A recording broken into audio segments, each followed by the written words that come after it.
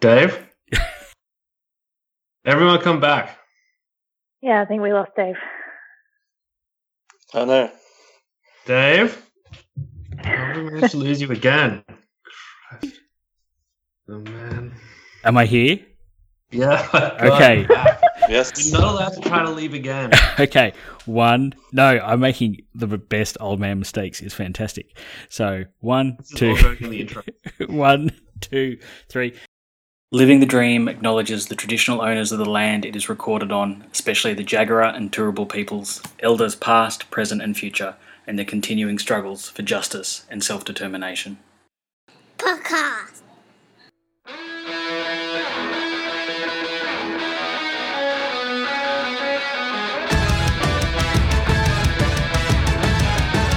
Living Dream is a podcast. Living the Dream is an irregularly published anti-capitalist podcast from Brisbane. You're listening to Living the Dream, and it's a fantastic episode tonight after fighting 45 minutes of what we could call technical problems, or mainly my stupidity. We are now about to record our special show on the Green New Deal. We're joined today, as always, by John Puccini. How's things? I'm very well, Dave. I've already drunk most of my original glass of wine getting through this tech hiccup, but I'm ready now. We're ready to go. Yeah, nice.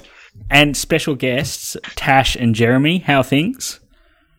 Very good, thank you. Not too Thanks for bad. having us on. Thanks, Yeah. Dave. I'm sorry we've contributed to some of the technical difficulties as No, well. that's okay. So maybe starting with Tash. Tash, would you like to introduce yourself to the Living the Dream audience? I'm Tash Heenan. I'm a PhD candidate in the Department of Political Economy. And I've been working in the trade union movement for around about the last 5 years, so fresh PhD student, looking at the relationship between the labour and environmental movements in Australia. Fantastic. And Jeremy, who are you?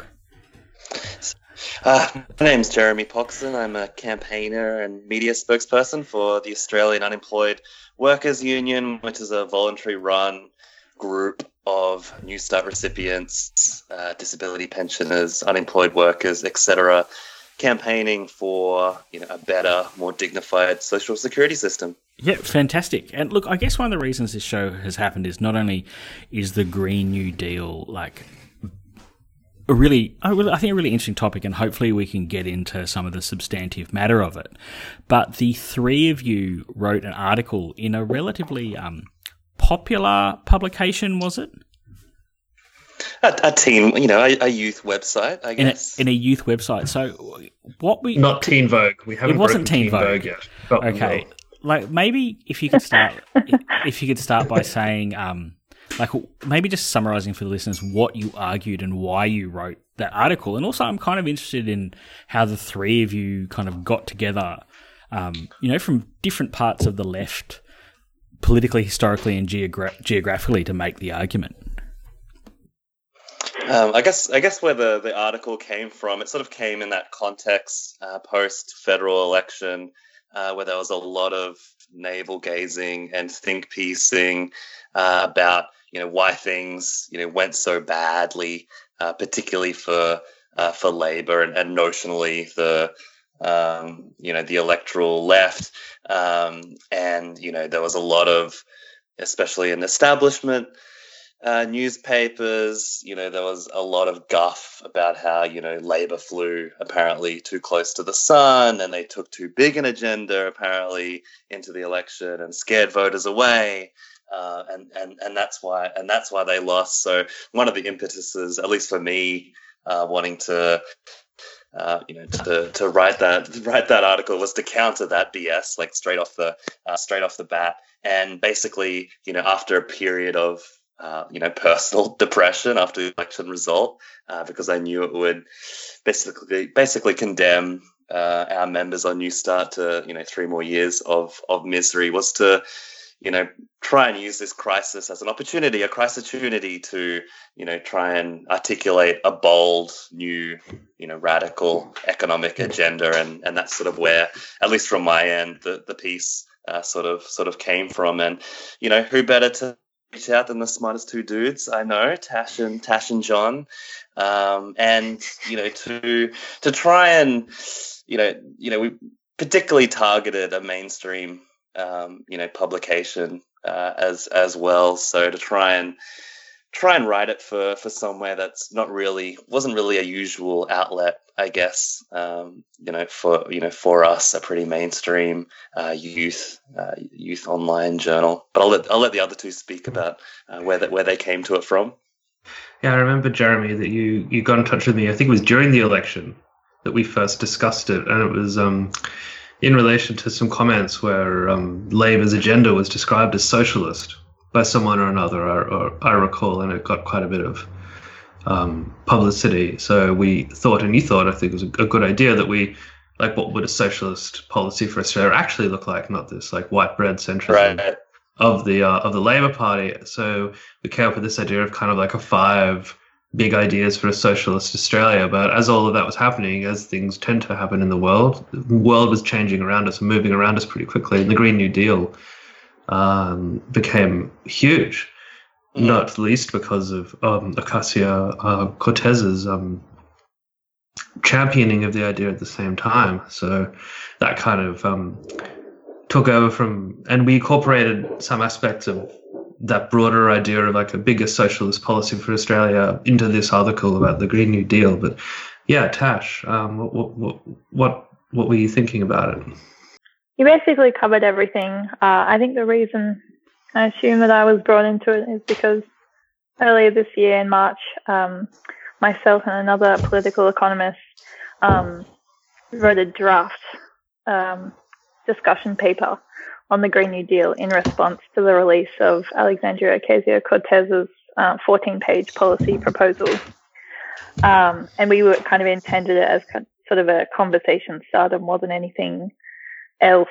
And it got around because it was an open Google Doc link that anyone could kind of comment on if they wanted to.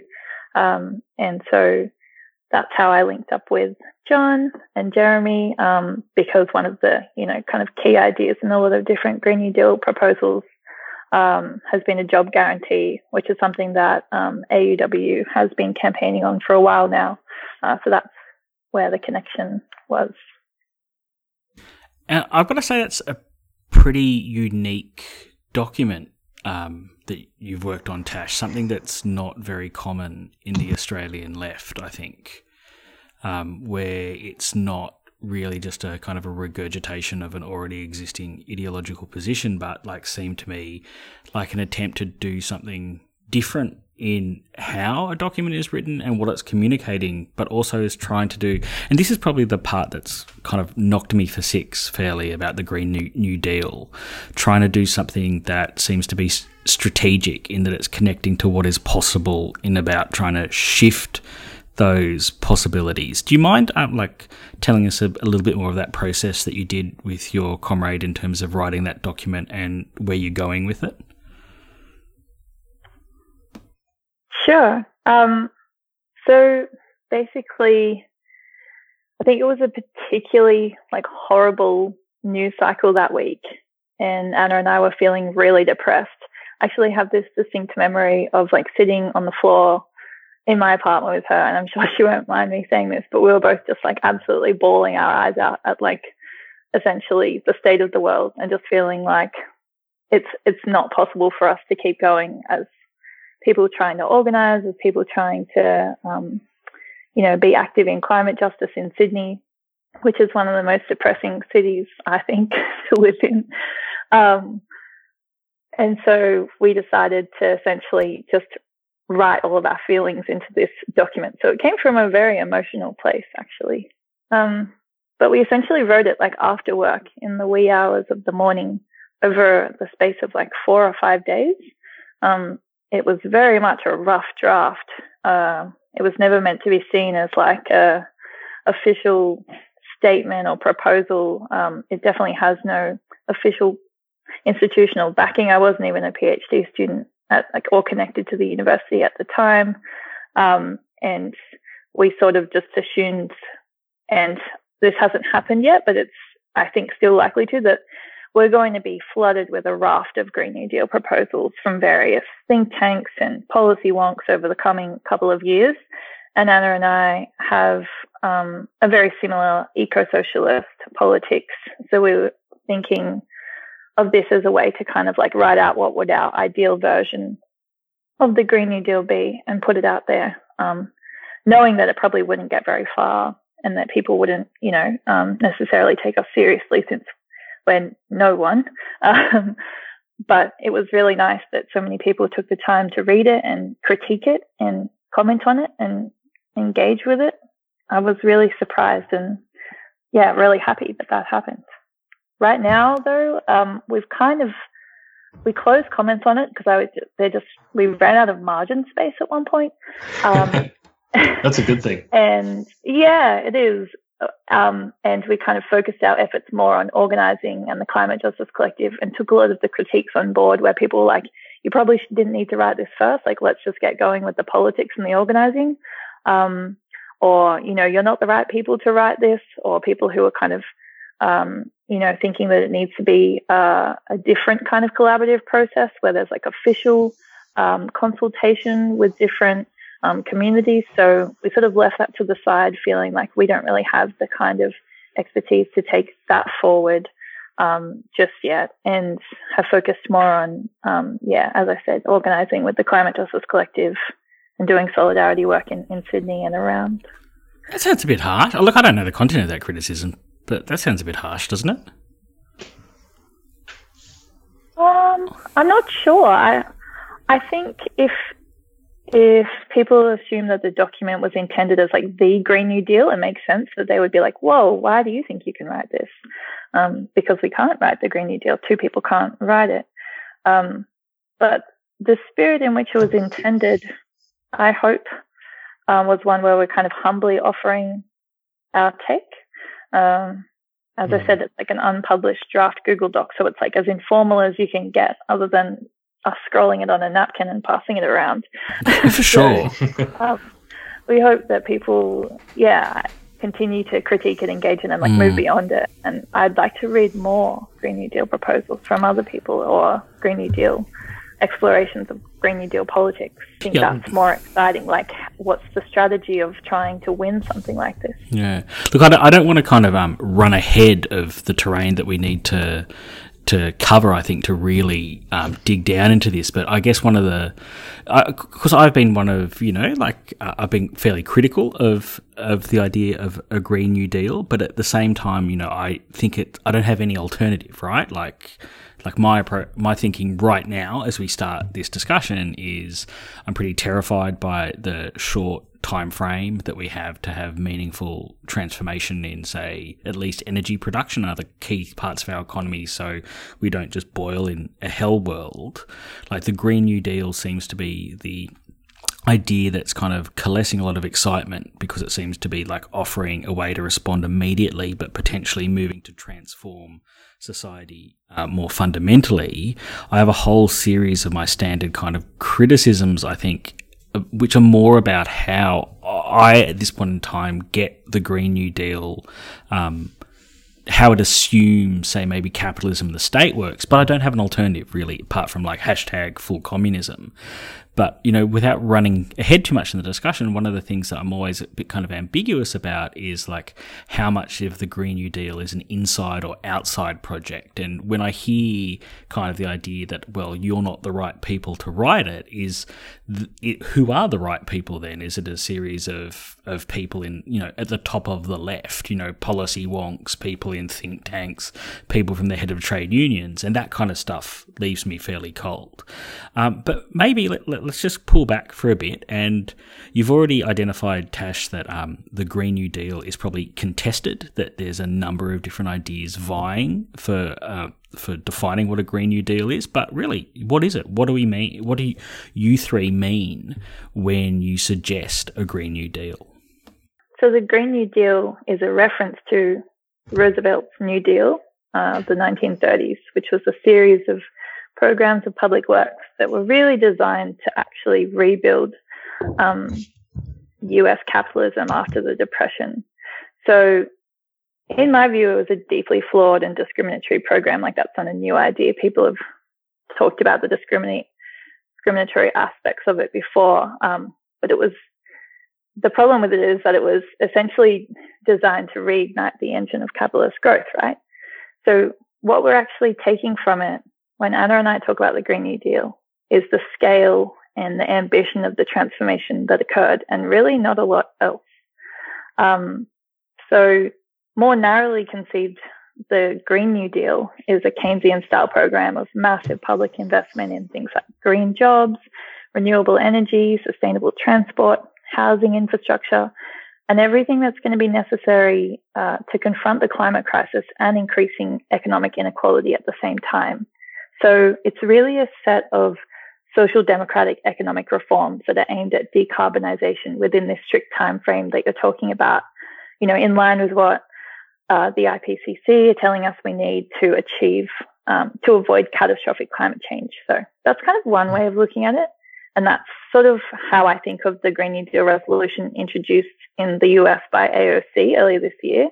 And it's, you know, more recently similar to Bernie Sanders' Green New Deal proposal, although to be fair, his did go a lot further and was more detailed. But what it is here in so-called Australia is still very open, just good and bad.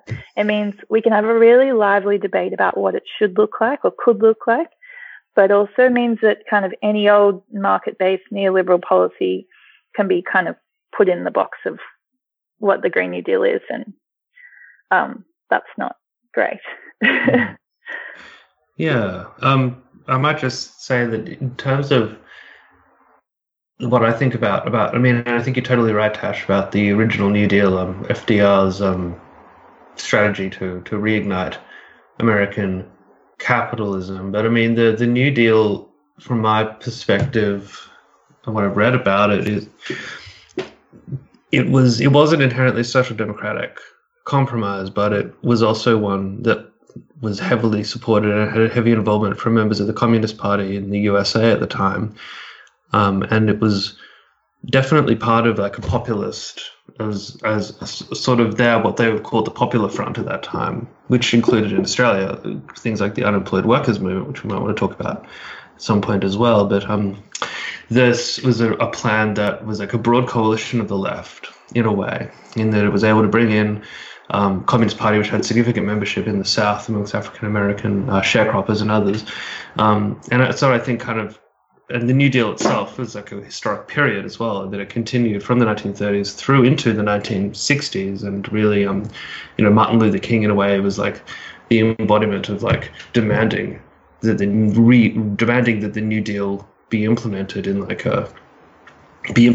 way that it was designed in the 30s, to actually represent everyone and to create a system that represented everyone. And that kind of fell apart. But what I think today the Green New Deal did, is that it provided a way to connect a whole bunch of diffuse issues in terms of economic issues, social issues, political issues, and of course, there's environmental issues as well. So that's why I thought it was exciting and interesting to talk about, not only because I'm a historian and a nerd as a consequence, but because I think, you know, it's got this capacity to bring people together. And I guess to build on John's point, you know, just there, like I was a pretty late adopter and I'm a pretty late enthusiast to the Green New Deal, and you know, for reasons not too dissimilar from stuff you flagged earlier, Dave. You know, I don't even consider, you know, the New Deal originally, or at least FDR's vision of it, you know, not that much chop really compared to what we had in Australia, where we at least had, you know, a government with a full commitment to full employment after the Depression era, or at least what full employment exists under capitalism. You know, but as the idea sort of took off in the US, you know, did see just that huge potential that John's, you know, sort of outlined. Like within me as a you know, purely sort of anti-poverty campaigner, just seeing the potential of like a Green New Deal program where I can link, you know, the struggle for, you know, decent social security, you know, the struggle for, you know, decent work to those who need it, and being able to connect that with environmental campaigners, being able to connect that with housing justice campaigners, whoever they may be. You know, the sad thing about being a campaigner in Australia, particularly over the last, 5 years or decade is the left just hasn't had a coherent project here, right? Or it's always felt like we haven't been on the same page. We are facing multiple crises, as John articulated as well. Particularly an environmental catastrophe and what I consider poverty and economic crisis. So the beauty, I think, of a Green New Deal is it does articulate a path to tackle these crises at the same time. I had similar to you, Dave, I have no other idea of how it can do that. So I'm really drawn to the possibilities that a Green New Deal illuminates. How important is the kind of history of the defining of the Green New Deal internationally in the last couple of years to your conception of its application in Australia? I don't think it's actually that important. I mean, international solidarity is another thing, but there's a lot of potential in the Green New Deal to recognise that the things we're talking about, the way it illuminates the interrelations between multiple and intersecting crises, which is obviously really helpful to draw them all into the one program, because it helps us to think about how they're caused by similar phenomena. But it points to different campaigns from all over the world from the past 100 years that we can recognize that we're taking inspiration from. So the global justice movement and peasant movements from all over the world. I don't necessarily think we have to look to recent campaigns for the Green New Deal in the UK. The New Economics Foundation brought out a paper in 2008 that's seen as like the original Green New Deal document. But I actually think there's more to be learnt from, diverse social movements from all over the world rather than the specific kind of policy proposals that have been put forward. So we can really interpret it any way we like. I think that the main thing that links different Green New Deals and makes it kind of unique is the attention to multiple and intersecting crises, so particularly the ecological and economic crises. But politically, we're facing very different contexts to the UK and the US, where they're really looking to politicians as champions of the Green New Deal. So they've got AOC, they've got Bernie Sanders in the US, and they've got Corbyn in the UK. And, that means that the path to implementing the Green New Deal and debating the Green New Deal is very much an electoral one, whereas that path seems to be closed to us. And I actually think that's a good thing because it's going to force us to organise, but I'll see what the others have to say about that. Yeah, no, I agree. I agree with that. I mean, I think in terms of the recent history of it, I don't think that's particularly important from the Australian perspective. I mean, it's kind of interesting in a way that the Green New Deal was first articulated in the UK, given at least that particular phrasing of it, as you say, it's got a much longer germination, but it's framed in the UK rather than in the US, where that term, the New Deal, has some historical currency. So that's sort of interesting in and of itself. And I mean, I remember when this was first starting to be discussed, people like Osman Chu were talking about green reconstruction was potentially a more relevant terminology in Australia, because Australia didn't have a New Deal. Sorry, there's a large possum on the roof of my house, and it is having a fight with another large possum. This is just great wildlife. Wildlife of living the dream is another sub thing. Australia didn't really have a New Deal. Our response to the 1930s depression was ad hoc. We were under a Liberal government at the time, so there was very little change. So I mean, really, the focus of the Labor Party when it was in, and the Communist Party, who was allied with it closely at the time, was to push for reconstruction, as it was called, post-war reconstruction, which was in Australia, even then didn't make a lot of sense because Australia wasn't too badly damaged by World War II, but it was seen as reconstruction as like rebuilding a new society, effectively, as that we couldn't let the society that had brought the world into the Depression and then the most violent, brutal war in history, that we can never let that happen again. So that idea of reconstruction could have some resonance as well as New Deal. But yeah, I mean, in terms of the history of it, I mean, I probably connect the Green New Deal's history more with Australian traditionally in terms of Indigenous histories, of course, and the way that and Indigenous peoples' relationships to the land, and Indigenous peoples' continuing and ongoing struggles for self-determination on the land, and also, you know, that Australia has always been a leader in terms of the radical environment movement. Thinking about the green bans in New South Wales in the 1970s is just one example of that. Just to build on this thread, and it is we are sort of a unique position in Australia compared to the UK, compared to some countries in Europe, compared to America, where the huge potential for an Australian Green New Deal is it needs to start with campaigners outside of electoral politics. And I think that's given especially Tash and Anna a lot of license, I think, with that initial document to be as radical as can be, because what we know is probably about to come over the next 3 years, as we hear some Labor members start talking about a Green New Deal. I think Burke was talking about it earlier this year. We know the Tasmanian Greens have come up with their own version of a Green New Deal, which we don't know looks like yet. Obviously, the closer it goes to electoral politics, the less radical it's probably going to get. But those of us, I think, leftist campaigners, we have a real opportunity here now that the conversations are just starting. It's just burgeoning to try and frame the narrative of it a little bit, to push for radical ideas as well. I guess I would say I really don't understand this point, because, like, for me, it seems like the Green New Deal, as it's presented, really relies on the state as like the core actor that does the work, that does the work of reinvestment and developing the new industries.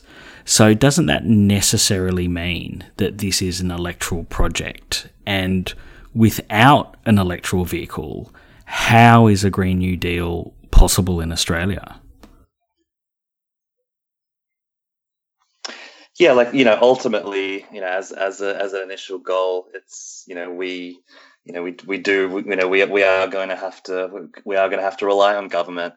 We are going to have to strategize ways to reclaim the power of the state, to reclaim public money to get any of this done. I've thought about this off and on, and it can seem like a strange contradiction for a socialist or a communist to be spruiking this as an idea, but as a sort of immediate pathway into putting more power, putting more resources into the hands of, say, my members or our members, or people who really need to be radically and immediately lifted above the poverty line, so they can afford to eat and afford to live in their homes.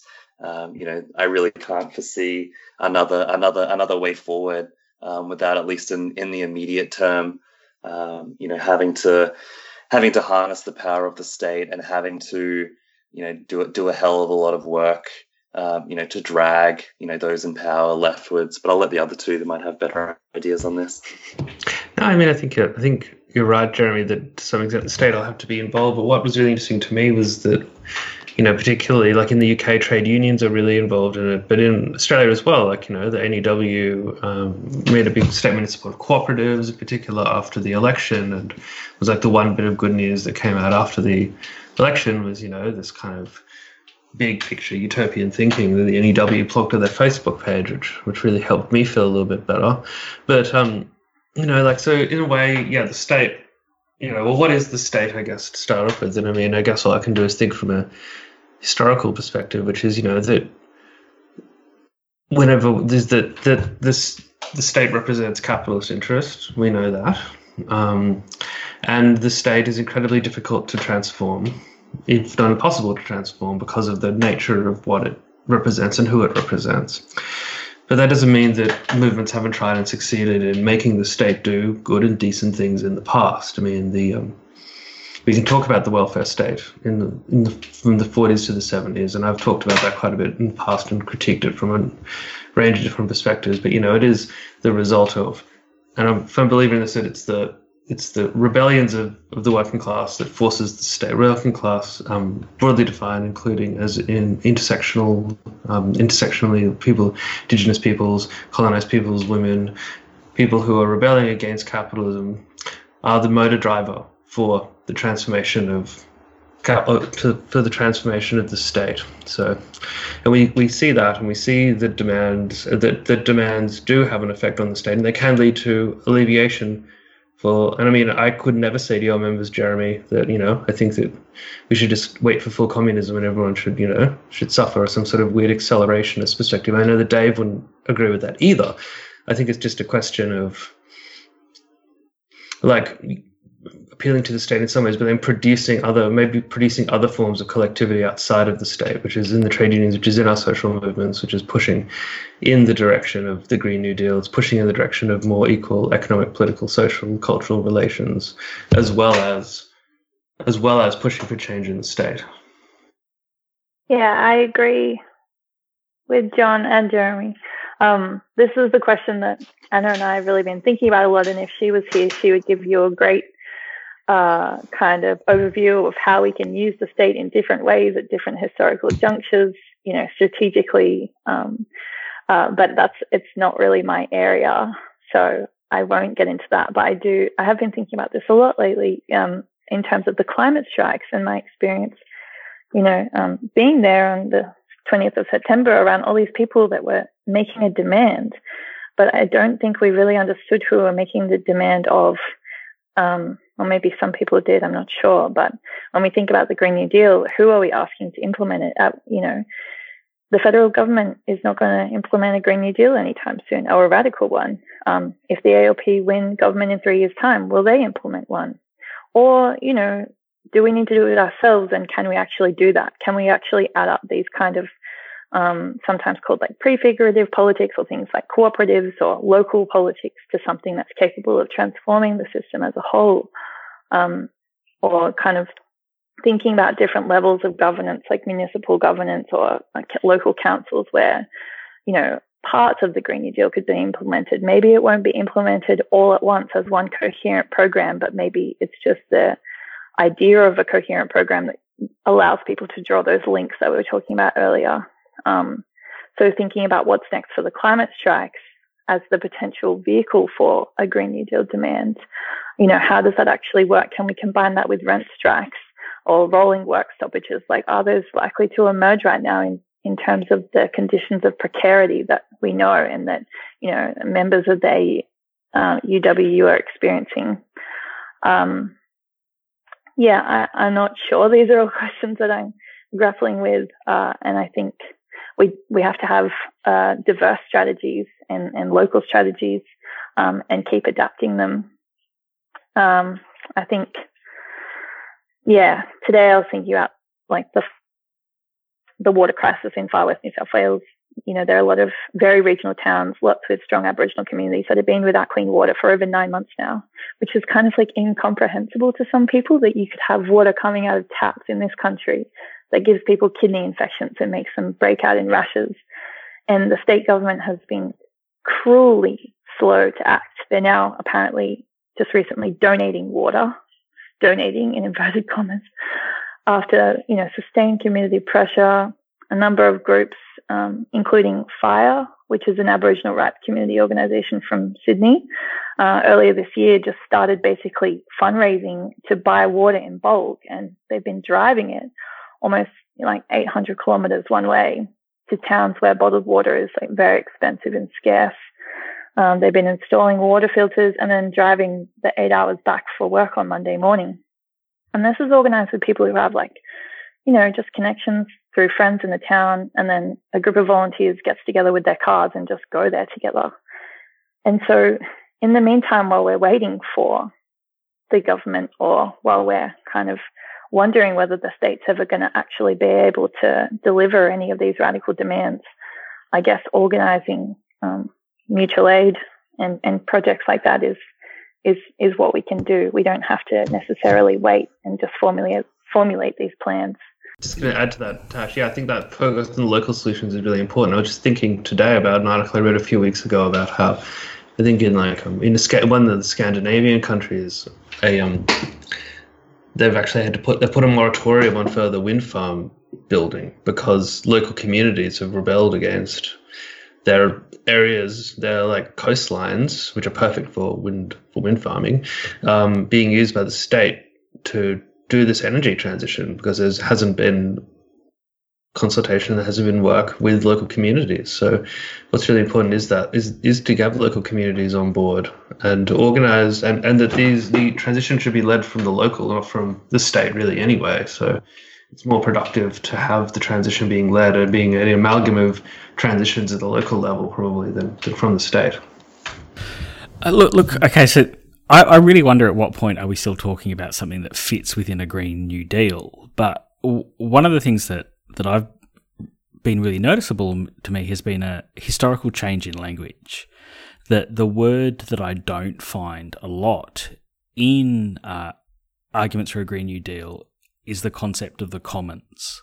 And I would say that, 10 years ago, in kind of particular elements of radical thought, particularly ones that I was engaged with, like the commons was the concept that was used to theorise that space of human creativity and the production of use values outside both outside and against, or, what's the old slogan? Inside against, was it inside against and beyond both the capitalist mode of production and the state that holds it. And the commons was the space that we used to kind of think about that and also as real practical examples.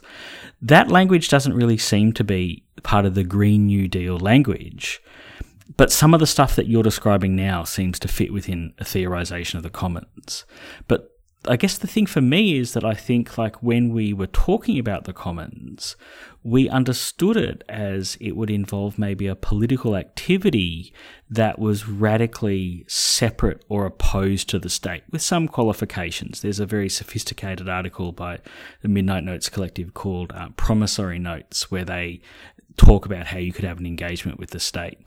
Whilst the Green New Deal seems to be, even if you're talking about it here, even if it's coming from social movements, there's still that element of making demands on this other body. So I'm kind of interested about, is it conscious that language of the commons has disappeared? Do you think there's a real political difference between like a Green New Deal approach and a commons approach? And do you think that maybe the modes of struggle that are imagined are the same or different?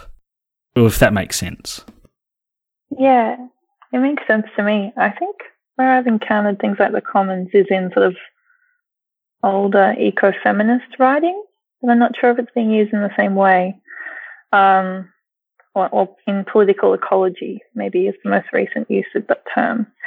But I think maybe it correlates to one of the terms that's being used now, which is decommodification. I'm not sure what you think about that, but at its base level, decommodification means removing the profit imperative from things that people need to live and survive, like not just making them free, but making them available to everyone in ways that are attentive to different needs, historical injustices, so not just assuming that people are universal subjects. So collective social provisioning, basically. Would that be similar to an idea of the commons? I think there were arguments about this 20 years ago, but I think the real difference is that decommodification, at least how I've seen it in the Green New Deal arguments, often refers to state provision, and the idea that state provision is somehow decommodified, where I think more sophisticated notions of the commons, or ones that take it really seriously, do not think that state provision counts as the commons, and that the commons is opposed to state provision as much as it is opposed to to provision through the commodity form, though there is substantial debate around that as well. So I would say there's a distinction there. And by the kind of, I guess, the eco-feminist tradition, do you mean like those kind of books that were published by Spinifex Press, so like Maria Meas and her comrades? Yeah, like Mary Miller, Ariel Soleil. Yeah, definitely. Also, because they then have a relationship, I think, from memory with like Silvia Federici and the people around the Midnight Notes Collective. And I really think that eco-feminist tradition had a big impact on the conception of the commons and then its generalisation as a concept from the early 2000s on. So I think, we're on a similar terrain theoretically. But I guess I'm kind of really interested in that tension between like the way that the Green New Deal seems orientated on the state as not just something that you put demands towards, but something that could actually have a meaningful way of acting, where some of the things that you're starting to describe seem very different from state provision and things that historically would see as antagonistic to the state. How do you see the kind of a struggle for a Green New Deal putting those pieces together? I don't know. You go ahead. I think I'd rather throw to Jeremy because there might be some history in terms of unemployed workers making demands on the state or outside of the state that we could talk about too. I think it's an interesting tension. It's like, on the one hand, how we operate as an organization, I think is very much in line with those notions of the commons. Like where fundamentally our tactics and our organization is radical grassroots union. It's mutual aid. It's setting up our own spaces to help each other deal with life under capitalism and life in the hellscape of our social security system at the moment, and build our capacity to challenge state power and ultimately hopefully transform it while we organize ourselves and build our own power. I think groups like ours who are entering sort of the Green New Deal space. I think it's there, Dave. I think there are groups that are talking about this and operating in this way. I just sort of figure, at least from my end, that it's just the case that that kind of gets drowned out, and the sort of mainstream, at least conception of the Green New Deal remains that sort of top down state focused redistributive model. But going back to unemployed workers movements, it's had a proud tradition in this country, essentially since the 1840s. Big movement in the 30s, which John probably knows more about than even I do. And we're just the latest iteration, like literally formed because we weren't even feeling like the trade union movement proper were representing or speaking to our interests. I think the thread that follows at least sort of radical groups, radical historical groups like ours is we're ultimately suspicious of the state.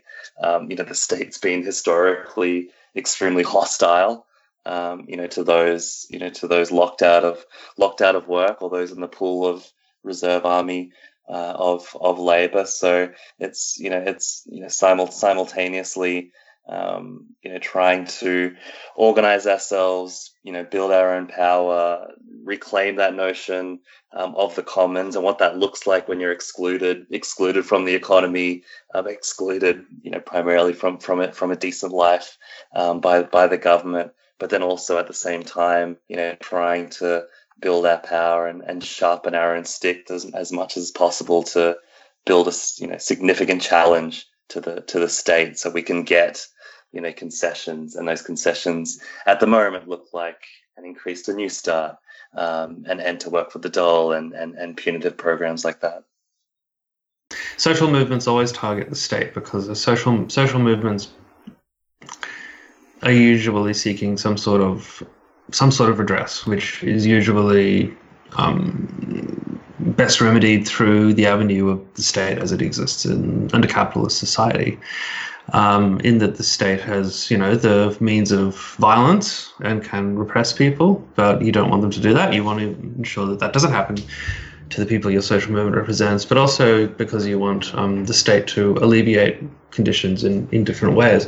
But I guess social movements, as well, then there needs to be that, like what Jeremy's talking about. It's about kind of the difference between appealing to the state and solidifying social movements' reliance on the state and building independent power, or building working class power, building the ability to building different institutions or parallel kind of institutions, I suppose, in our trade unions, in community organizations, everywhere, really, in terms of trying to create some sort of parallel structure that will be able to transform and produce a better state and eventually abolish the state form as we know it. But these movements always coincide, because you can't have a social movement that's not delivering for people who are involved in it. And you need to have, on the one hand, that push for rights in one regard, but also a push for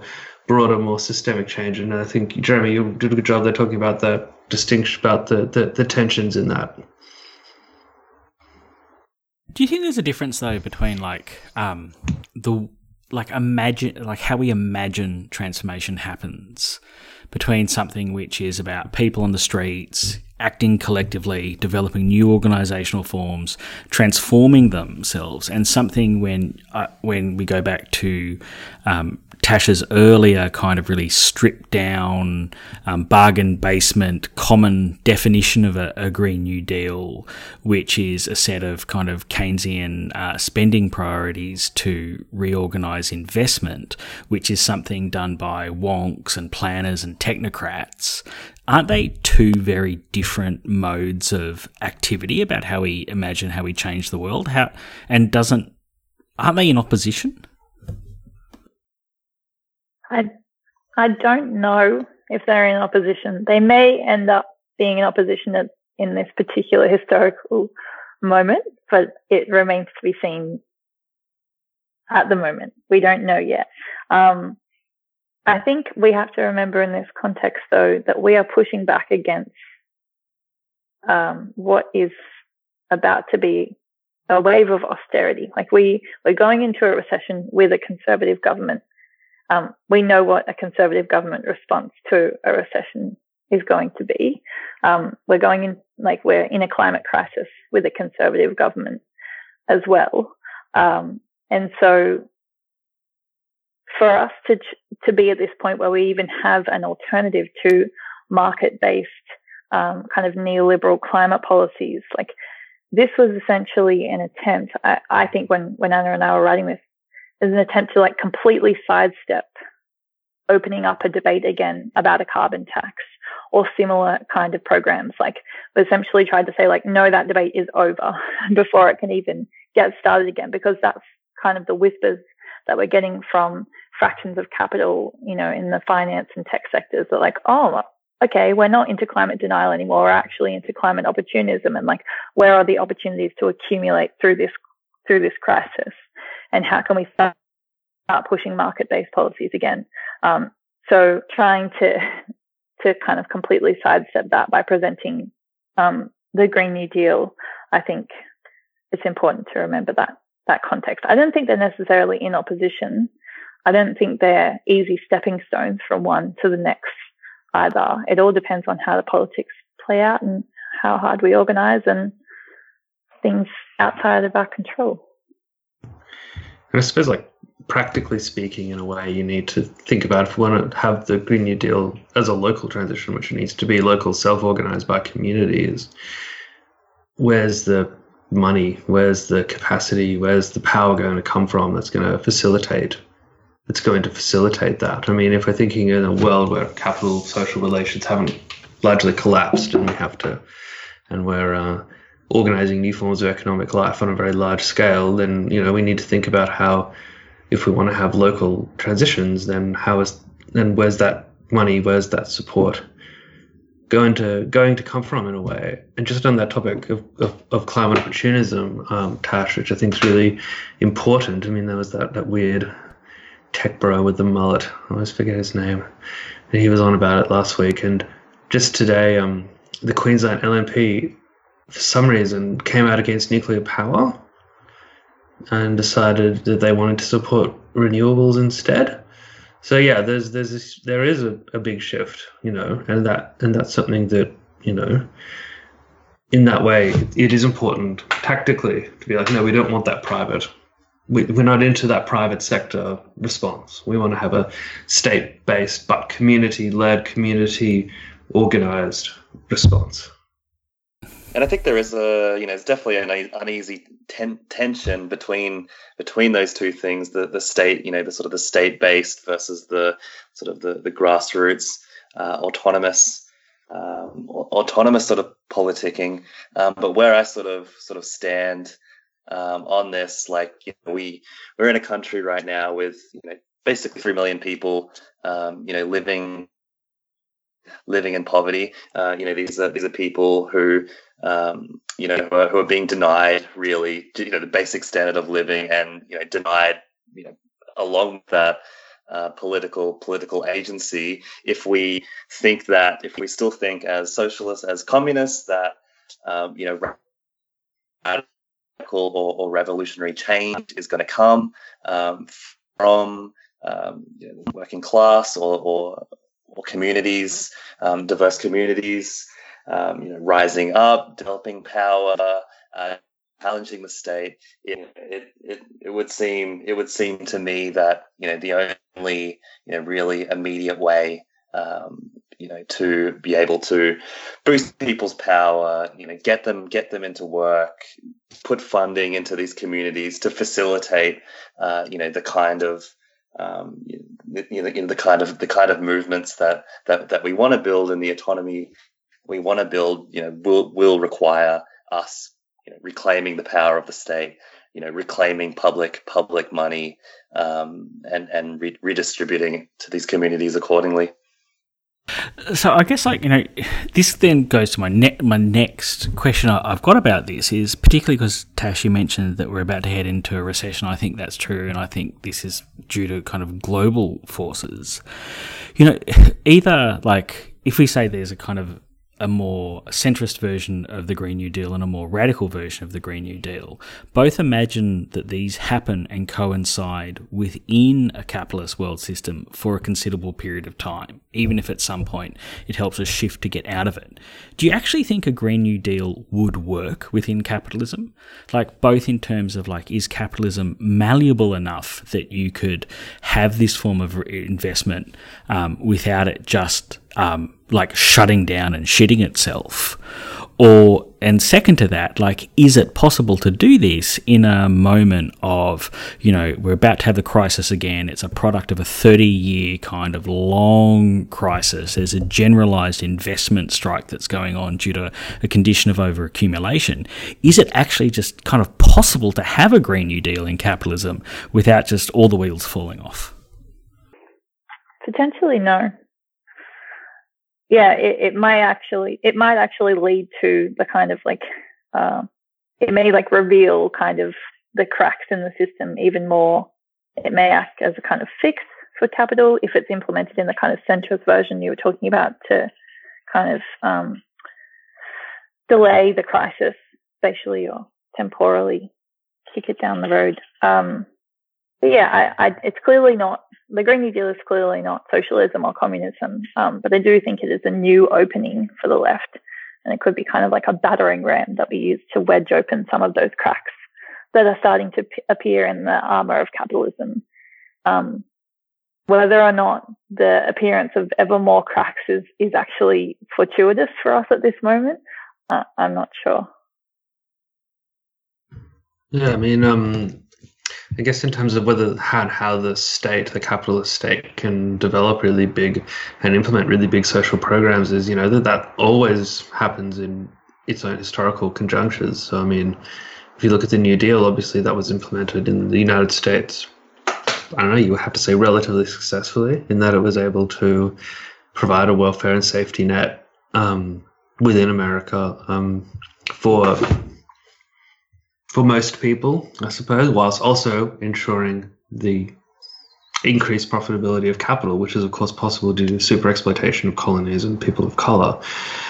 And I guess you look at Chile, for example, where there's attempts to use the state to transform the economy and society in a socialist direction, which leads to military coup, of course. And I mean, even now in the UK, there's all this sort of weird rumblings that if Corbyn is elected, then there'll be some sort of military coup to get rid of him and whatnot, and this kind of weird sort of deep state argument. But yeah, I mean, for me, I guess the more, as the historian in me, rather than the communist radical, although they're intersecting and identities for me, I suppose. But I find it difficult to say that the state will necessarily act in a particular way at a particular time, because I think that's based on the power of forces, based on what forces are ascendant at which time, and what external forces are at play as well.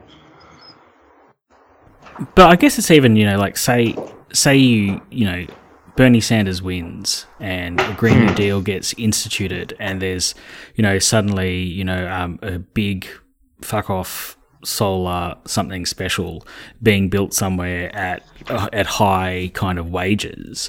There's the question of how that's funded, but doesn't that just suddenly drive up the cost of labour in capitalism, which is already in a condition of a declining rate of profit? So the rest of kind of private industry just kind of shits itself, and then that kind of floods through the rest of the economy and causes the kind of crisis to even deepen. I don't argue this from a conservative point of view, but rather my thinking is more that the more we win, the more capitalism malfunctions. But so much of the thinking of a Green New Deal seems to be based on at least that it will solve, that it'll solve the ecological problems, it'll solve the economic problems by, increased reinvestment and point a way out. Where I'm not just, I think that relies on a kind of vision of what capitalism is that makes capitalism both more robust and more fluffy and malleable at the same time. Where I think the kind of law of value comes and kicks you in the ass. I mean, I think when you talk about this, about Liz's book, about implementation of neoliberalism in Australia, and I think you're right. It was the result of the of working class power effectively bankrupting capitalism, and meaning that wage rises, or incredible wage rises, capitalism was unable to get out of its systemic crisis. But equally, the wage rises were just being reflected by increased inflation, and it wasn't really improving standards of life for anyone. It was there was significant unemployment as well, of course, and the trade unions were unable to have a solution to that. Now, what's different in this context, and in that context, that led to the universal adoption of a form of neoliberalism with a tacked on sort of aspects of Norwegian social democracy, like Medicare and increased unemployment benefits. But what we have here now is we've got and that was because there wasn't really a strategy. The Communist Party in particular had no strategy in what to do in that context. It had, because of its long-term infatuation with the Soviet Union seemed to be on the way out. That if anything, it was reform and Gorbachev and whatnot that was in the ascendancy. That there was no real plan, there was no real agenda for what to do next. And I think what the Green New Deal provides, at least, is some sort of a rationale for now, when we're in the same sort of crisis, potentially, where we could be in, as you said, where we could be seeing, these big wage rises from in-state or locally community-built enterprises. We do have a solution now, while there wasn't one then in the 70s and 80s. Jeremy, do you have something you want to add to this? Because I guess the thing that we kind of spar about the most on social media is this question in relation to the jobs guarantee, right? Right, which is which can lead us into an argument that I'm not sure is completely completely helpful at this stage. Like if we sort of talk about the challenge of full employment or a job guarantee in a capitalist economy, and whether it can work, and what contradictions that may throw up, I think is a conversation that that is worth having to an extent. But it's we've had Australia was the first real full employment capitalist country from 45 to 75. I think there are bad job guarantee advocates who are basically in the trying to save capitalism from itself camp, and I think those same people occupy sadly too much space as well in the Green New Deal camp as well. But as a job guarantee advocate, and the kind of one that the Unemployed Workers Union advocates for, is getting away from this notion that this isn't like this isn't some like silver bullet, and of course it's always going to be compromised in a capitalist economy. But we see it as a way not just to lift vast populations out of poverty, which is of course a good thing, but it also helps us sharpen a stick, and to wedge, and to actually build people's power and capacity to challenge capital and challenge the state.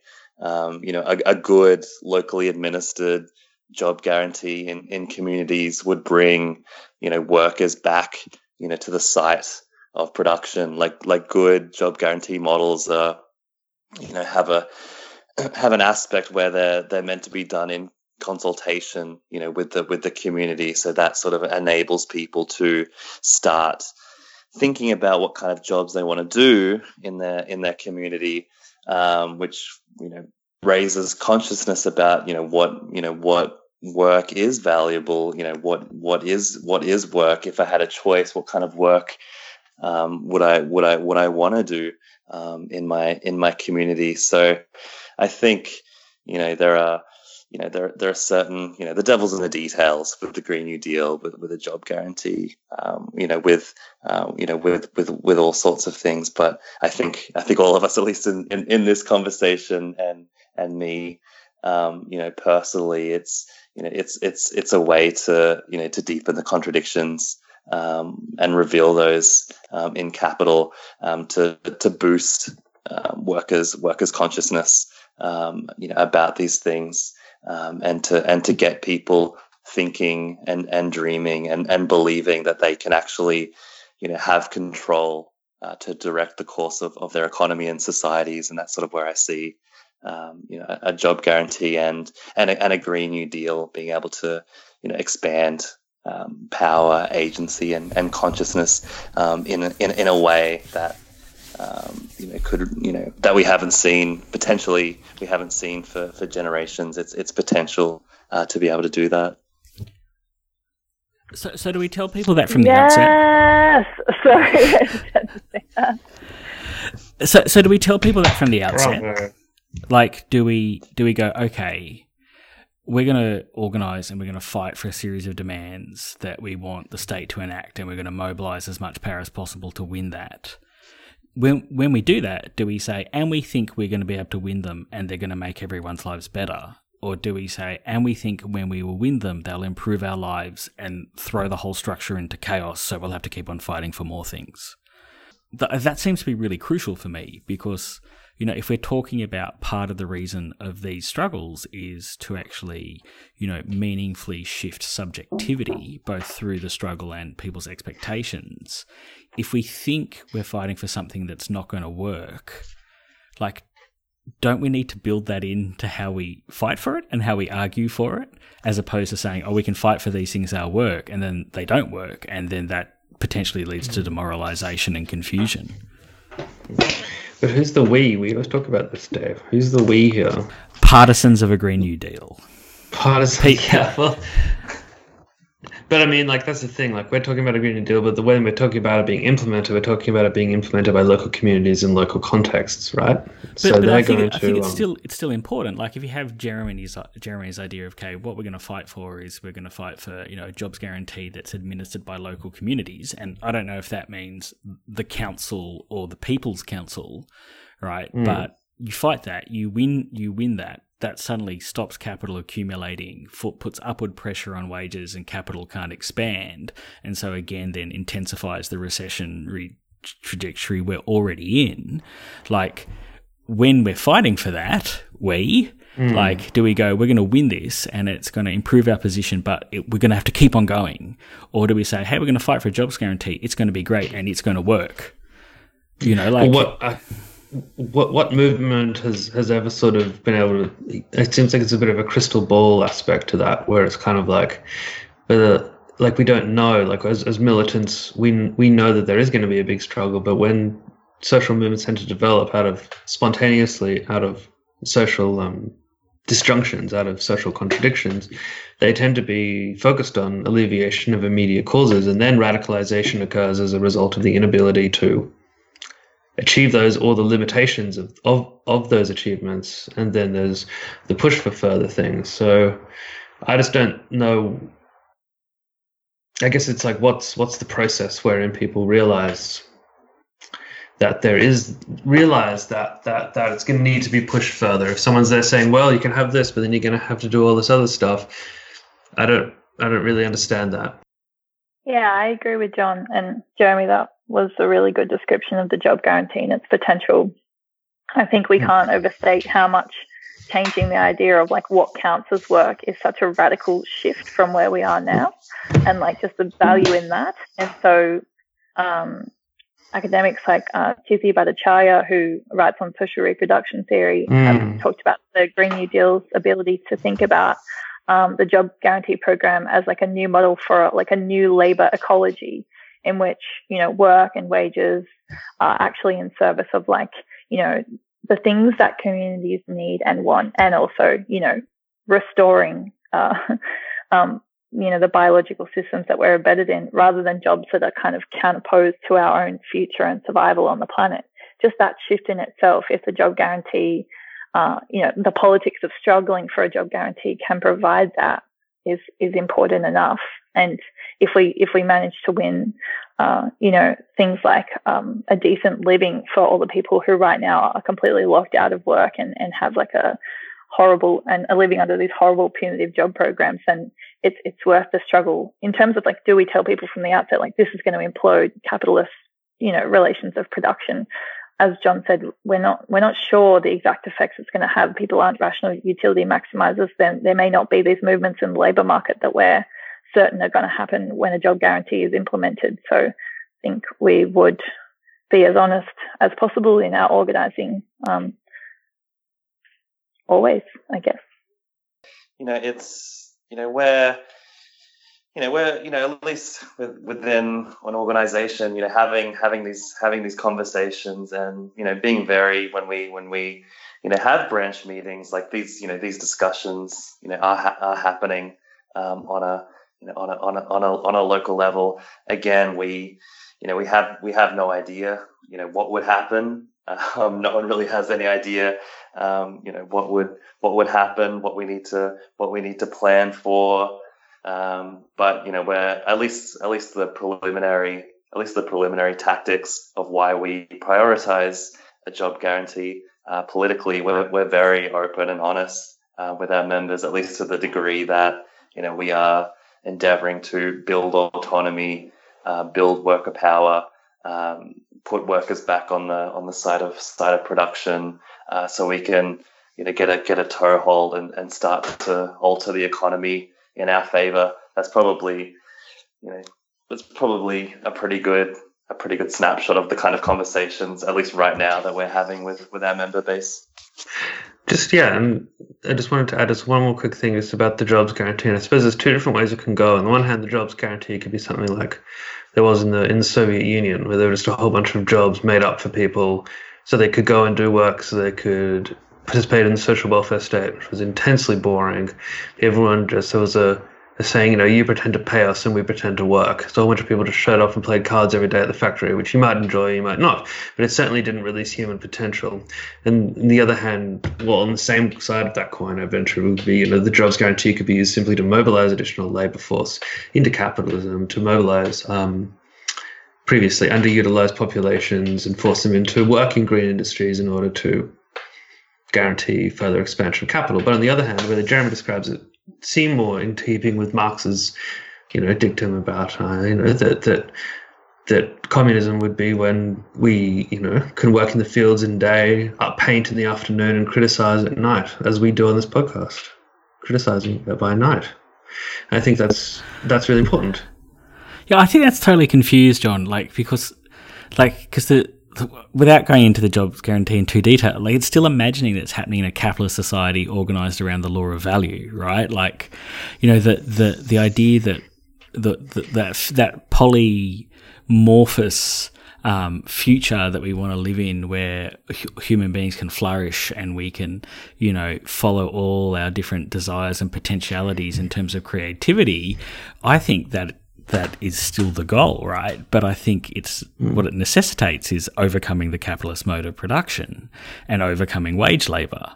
And I think there's even if we imagine an interstitial transformation, it's important not to get those kind of things kind of confused. And I guess it's because I think there is a difference in our conversation. If you talked before about, John, it's hard to really know because people start in struggles, they struggle over particular things and struggle transforms them. That's totally true. But when we're talking about the Green New Deal, we're not just talking about we're not really just talking about a site-specific struggle where people come together about something that's happening and through fighting they transform their consciousness of the world. We are talking about kind of people who are comrades engaging in a strategic plan, right? Who are building that strategic plan already on an understanding of how they think capitalism and the state works. So for me, I think there's a danger that it becomes but aha, we've got the secret knowledge. I always hated Trotskyist. Trotskyist transitional platform or transitional demands, because it was always you lie to people, they fight for something, then they realize they can't have it, and then they get radicalized. And I was always that sounds like bullshit. If someone lied to me, I fought for it, and I fought really hard, and it didn't work out, and they went, aha, we knew it wasn't going to work out, now you're radicalized. I'd be no, fuck off. So for me, that question of honesty, I think, matters in how we imagine the relationship between the revolutionary and the rest of the class, and how we imagine what struggle looks like. I think that's really important. And I just want to add that I have built an inbuilt time bomb into this conversation, which is that my computer is going to die in 7 minutes, which is my Dave-proofing the conversation. So we won't. Well, I'll stop talking. And let's go to Tash and to Jeremy, because our listeners get enough of us, and maybe just finish with Tash, and Jeremy, what your hope is for the struggle around the Green New Deal in Australia, and how you think it can contribute to us getting lives worth living. I think those movements that you talk about are already there. So the Green New Deal isn't attempting to come up with a plan and sort of impose it from on high. It's responding to the existing struggles that are each in their own, responding to all these multiple and intersecting crises. So the crises of care, the crises of work, of housing, the climate strikes are responding to the climate crisis, and actually saying these things are all connected. So that, I think that is why it's not in the way you've characterized it as this kind of pre-made plan that assumes what's going to happen. It's actually something that's attempting to build a broad coalition or coalitions of social movements that we need to actually build power. So for me, the best thing that could potentially come out of a Green New Deal is the emergence of kind of new revolutionary subjects with a different understanding of, nature-society relations and how labour relates to the rest of nature. And obviously, at a bare minimum, being able to ensure that people are not living in poverty, that people don't have to worry about having a roof over their head, as the kind of minimum demand, but then trying to implode capitalist realism and imagine a life beyond the confines of what we've historically been born into, where we have kind of public luxury for the many instead of private luxury for the few. Yeah, fantastic. Jeremy?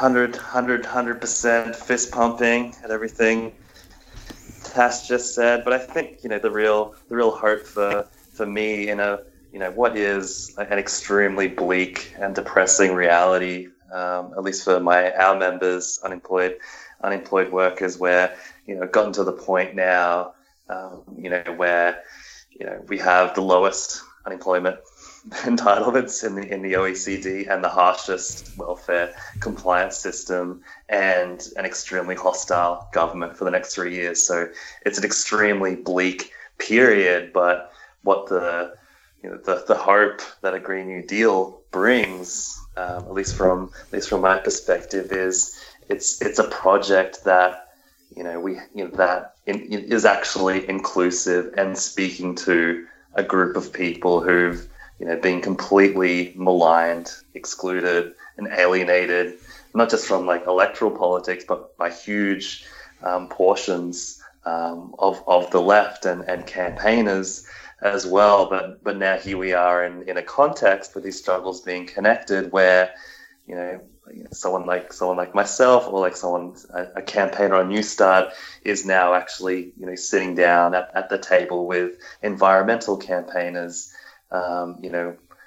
We've had a sometimes antagonistic relationship with the trade union movement proper, but from what John was talking about earlier with the NUW, etc., coming in for a job guarantee, we're getting on the same page now with unions and feel like they're fighting or starting to think alongside of us. So there's huge radical potential here to be able to speak to a giant pool of unemployed workers and social security recipients who just haven't had a movement behind them championing their struggle, putting that at center and inspiring them. What the hell did social security recipients and unemployed workers go to the most recent election with? Absolutely no hope that any of their lives would get any better. But I think something that the Green New Deal can do, especially outside of electoral cycle now, is really inspire and build a movement of people that have been neglected. Fantastic. Just before we go, maybe Tash, you could direct. We had a reader question preemptively who was wondering about the scientific basis behind a Green New Deal, and I think this is maybe similar to something Jasper Burns has written about as well. For that reader, if people, I think the criticism goes along the lines of is it actually technically feasible? If people wanted to read anything about the technical feasibility of a Green New Deal, could we build enough solar panels? How much impact would it have building those solar panels? Yada, yada, yada. Do you know where that debate is happening or where people can look at that kind of stuff? Definitely. I think Uneven Earth is a really good resource for that. Debates over energy democracy, I think, is where that's happening. We're definitely... just to reach 100% renewables in Australia would potentially exhaust cobalt and lithium reserves in existing mines. So it would necessitate new mines overseas. So that's obviously an issue we need to grapple with, and another reason why it can't be left to private capital to make these decisions about how energy is produced and distributed and consumed. So I think the debate over degrowth and energy democracy and the Green New Deal is really interesting, and where I've got a lot of my attention lately. So I can provide some links that you can publish in the podcast if you like. That would be really great. I've must admit, I've always thought part of the energy stuff will be solved through the abolition of work, right? We just don't need to light all those offices. Exactly. Yeah. Exactly. Exactly, and the massive redistribution of energy too, as well. Like, we don't need private jets and 5 mansions for a small number of the population. Like, no one needs that kind of lifestyle. No, that's right. I mean, we didn't really get to talk about the inherent inequalities, the way the Green New Deal could just replicate the same inequalities, global inequalities of the welfare state, both in terms of women's unpaid labour, but also in terms of super exploitation of the colonies. But there are many places that can be read about, and we do not need to talk about every single thing, I suppose. Tash, Jeremy, is there anything that we haven't touched on that you would really like us to think about, or things you'd like to add, anything like that? I think in this debate between like the state and the market, and how we get around the problem of living in capitalism and driving for these demands that seem to go beyond it. Something we didn't really get to talk about was the role of land rights and Aboriginal sovereignty and justice, and those existing struggles and where they would intersect with the Green New Deal. So maybe we can link another article from Overland that I saw recently on the potential for a Black New Deal. And there might be the potential to think more about some of those debates and what the perspective of Aboriginal and Torres Strait Islander people would be on that kind of, what can we use the state for, and is the state always going to be oppressive? Yeah, fantastic. I think there's an equivalent article in the US around a Red New Deal coming from Indigenous activists in the US too. Yeah, by Nick Estes. Jeremy, is there anything you'd like to add? I think I said my final coherent thing before. But if I think of links and stuff I missed later, shoot, bolt up right tomorrow morning. I'll let you know. Look, I really want to thank everyone for their contributions tonight. I think it's been quite a methodical, I think hopefully quite interesting discussion for people listening.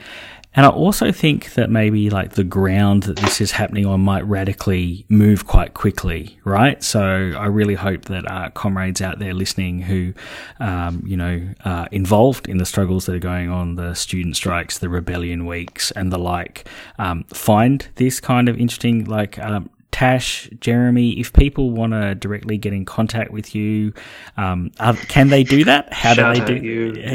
Yeah, are you on social media where they can follow your work and the like? Yep, you can follow me on Twitter.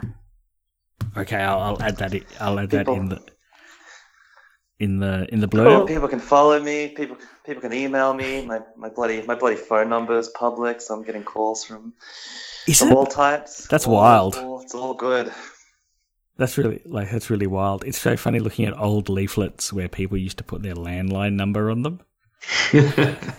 Please, if I have any advice to anyone, especially campaigners, just don't do it. But yeah. Anyway, yes, you can put my Twitter, put my email if you like. Brilliant. Well, thanks very much. And Tash, I know you mentioned before in a conversation that the document that you worked on with Anna, is that going to see some kind of public life? Not in the form that it's in now. We're trying to process all of the feedback and the criticism of it as a collective, as the Climate Justice Collective. So we have a policy and research working group that's going through and developing kind of more discussion papers rather than descriptive policy papers on each of the different areas of the Green New Deal. So anyone can really be a part of that if they're a member of the Climate Justice Collective. So if you'd like to join up and get involved in the rewriting of different areas relating to Green New Deal politics, you can absolutely be involved. And we'll link to that as well in the blurb. All right, well, thanks everyone for that. Have a really lovely night. Thanks so much for having us, guys. Comrades. All right, bye-bye. You've been listening to Living the Dream. Have we already lost John? John's gone. All right, bye-bye. Before the workers stop working on May Day, you would see the system grind to a halt. Proves how much we are undervalued. international holidays by the sea. All the big wheels have stopped turning. Politicians spontaneously combust. Parliament crumbles brick by brick. The economy turns to dust. The day the earth stood still. The day the earth stood still. The day the earth stood still. The day the earth stood still. This is what the Dermot said. Tower Bridge would collapse like cards. Cracks would appear on the shard. And famine would eat all the humans. But the birds are still singing in the trees. And there's no more begging on your knees. Hand in hand to golden sands. Ice cream melting down your hands. The day the earth stood still.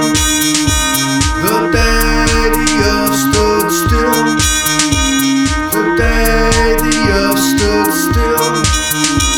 The day the earth stood still. Remember to bring a packed lunch, 'cause the catering staff won't be working either. No, all the workers in Geneva, Turkestan, Mozambique and Jamaica. We will march and drive to the seaside. Take as many as we can. Revolution hangs in the air. But first we'll have some fun by the coast. The day the earth stood still.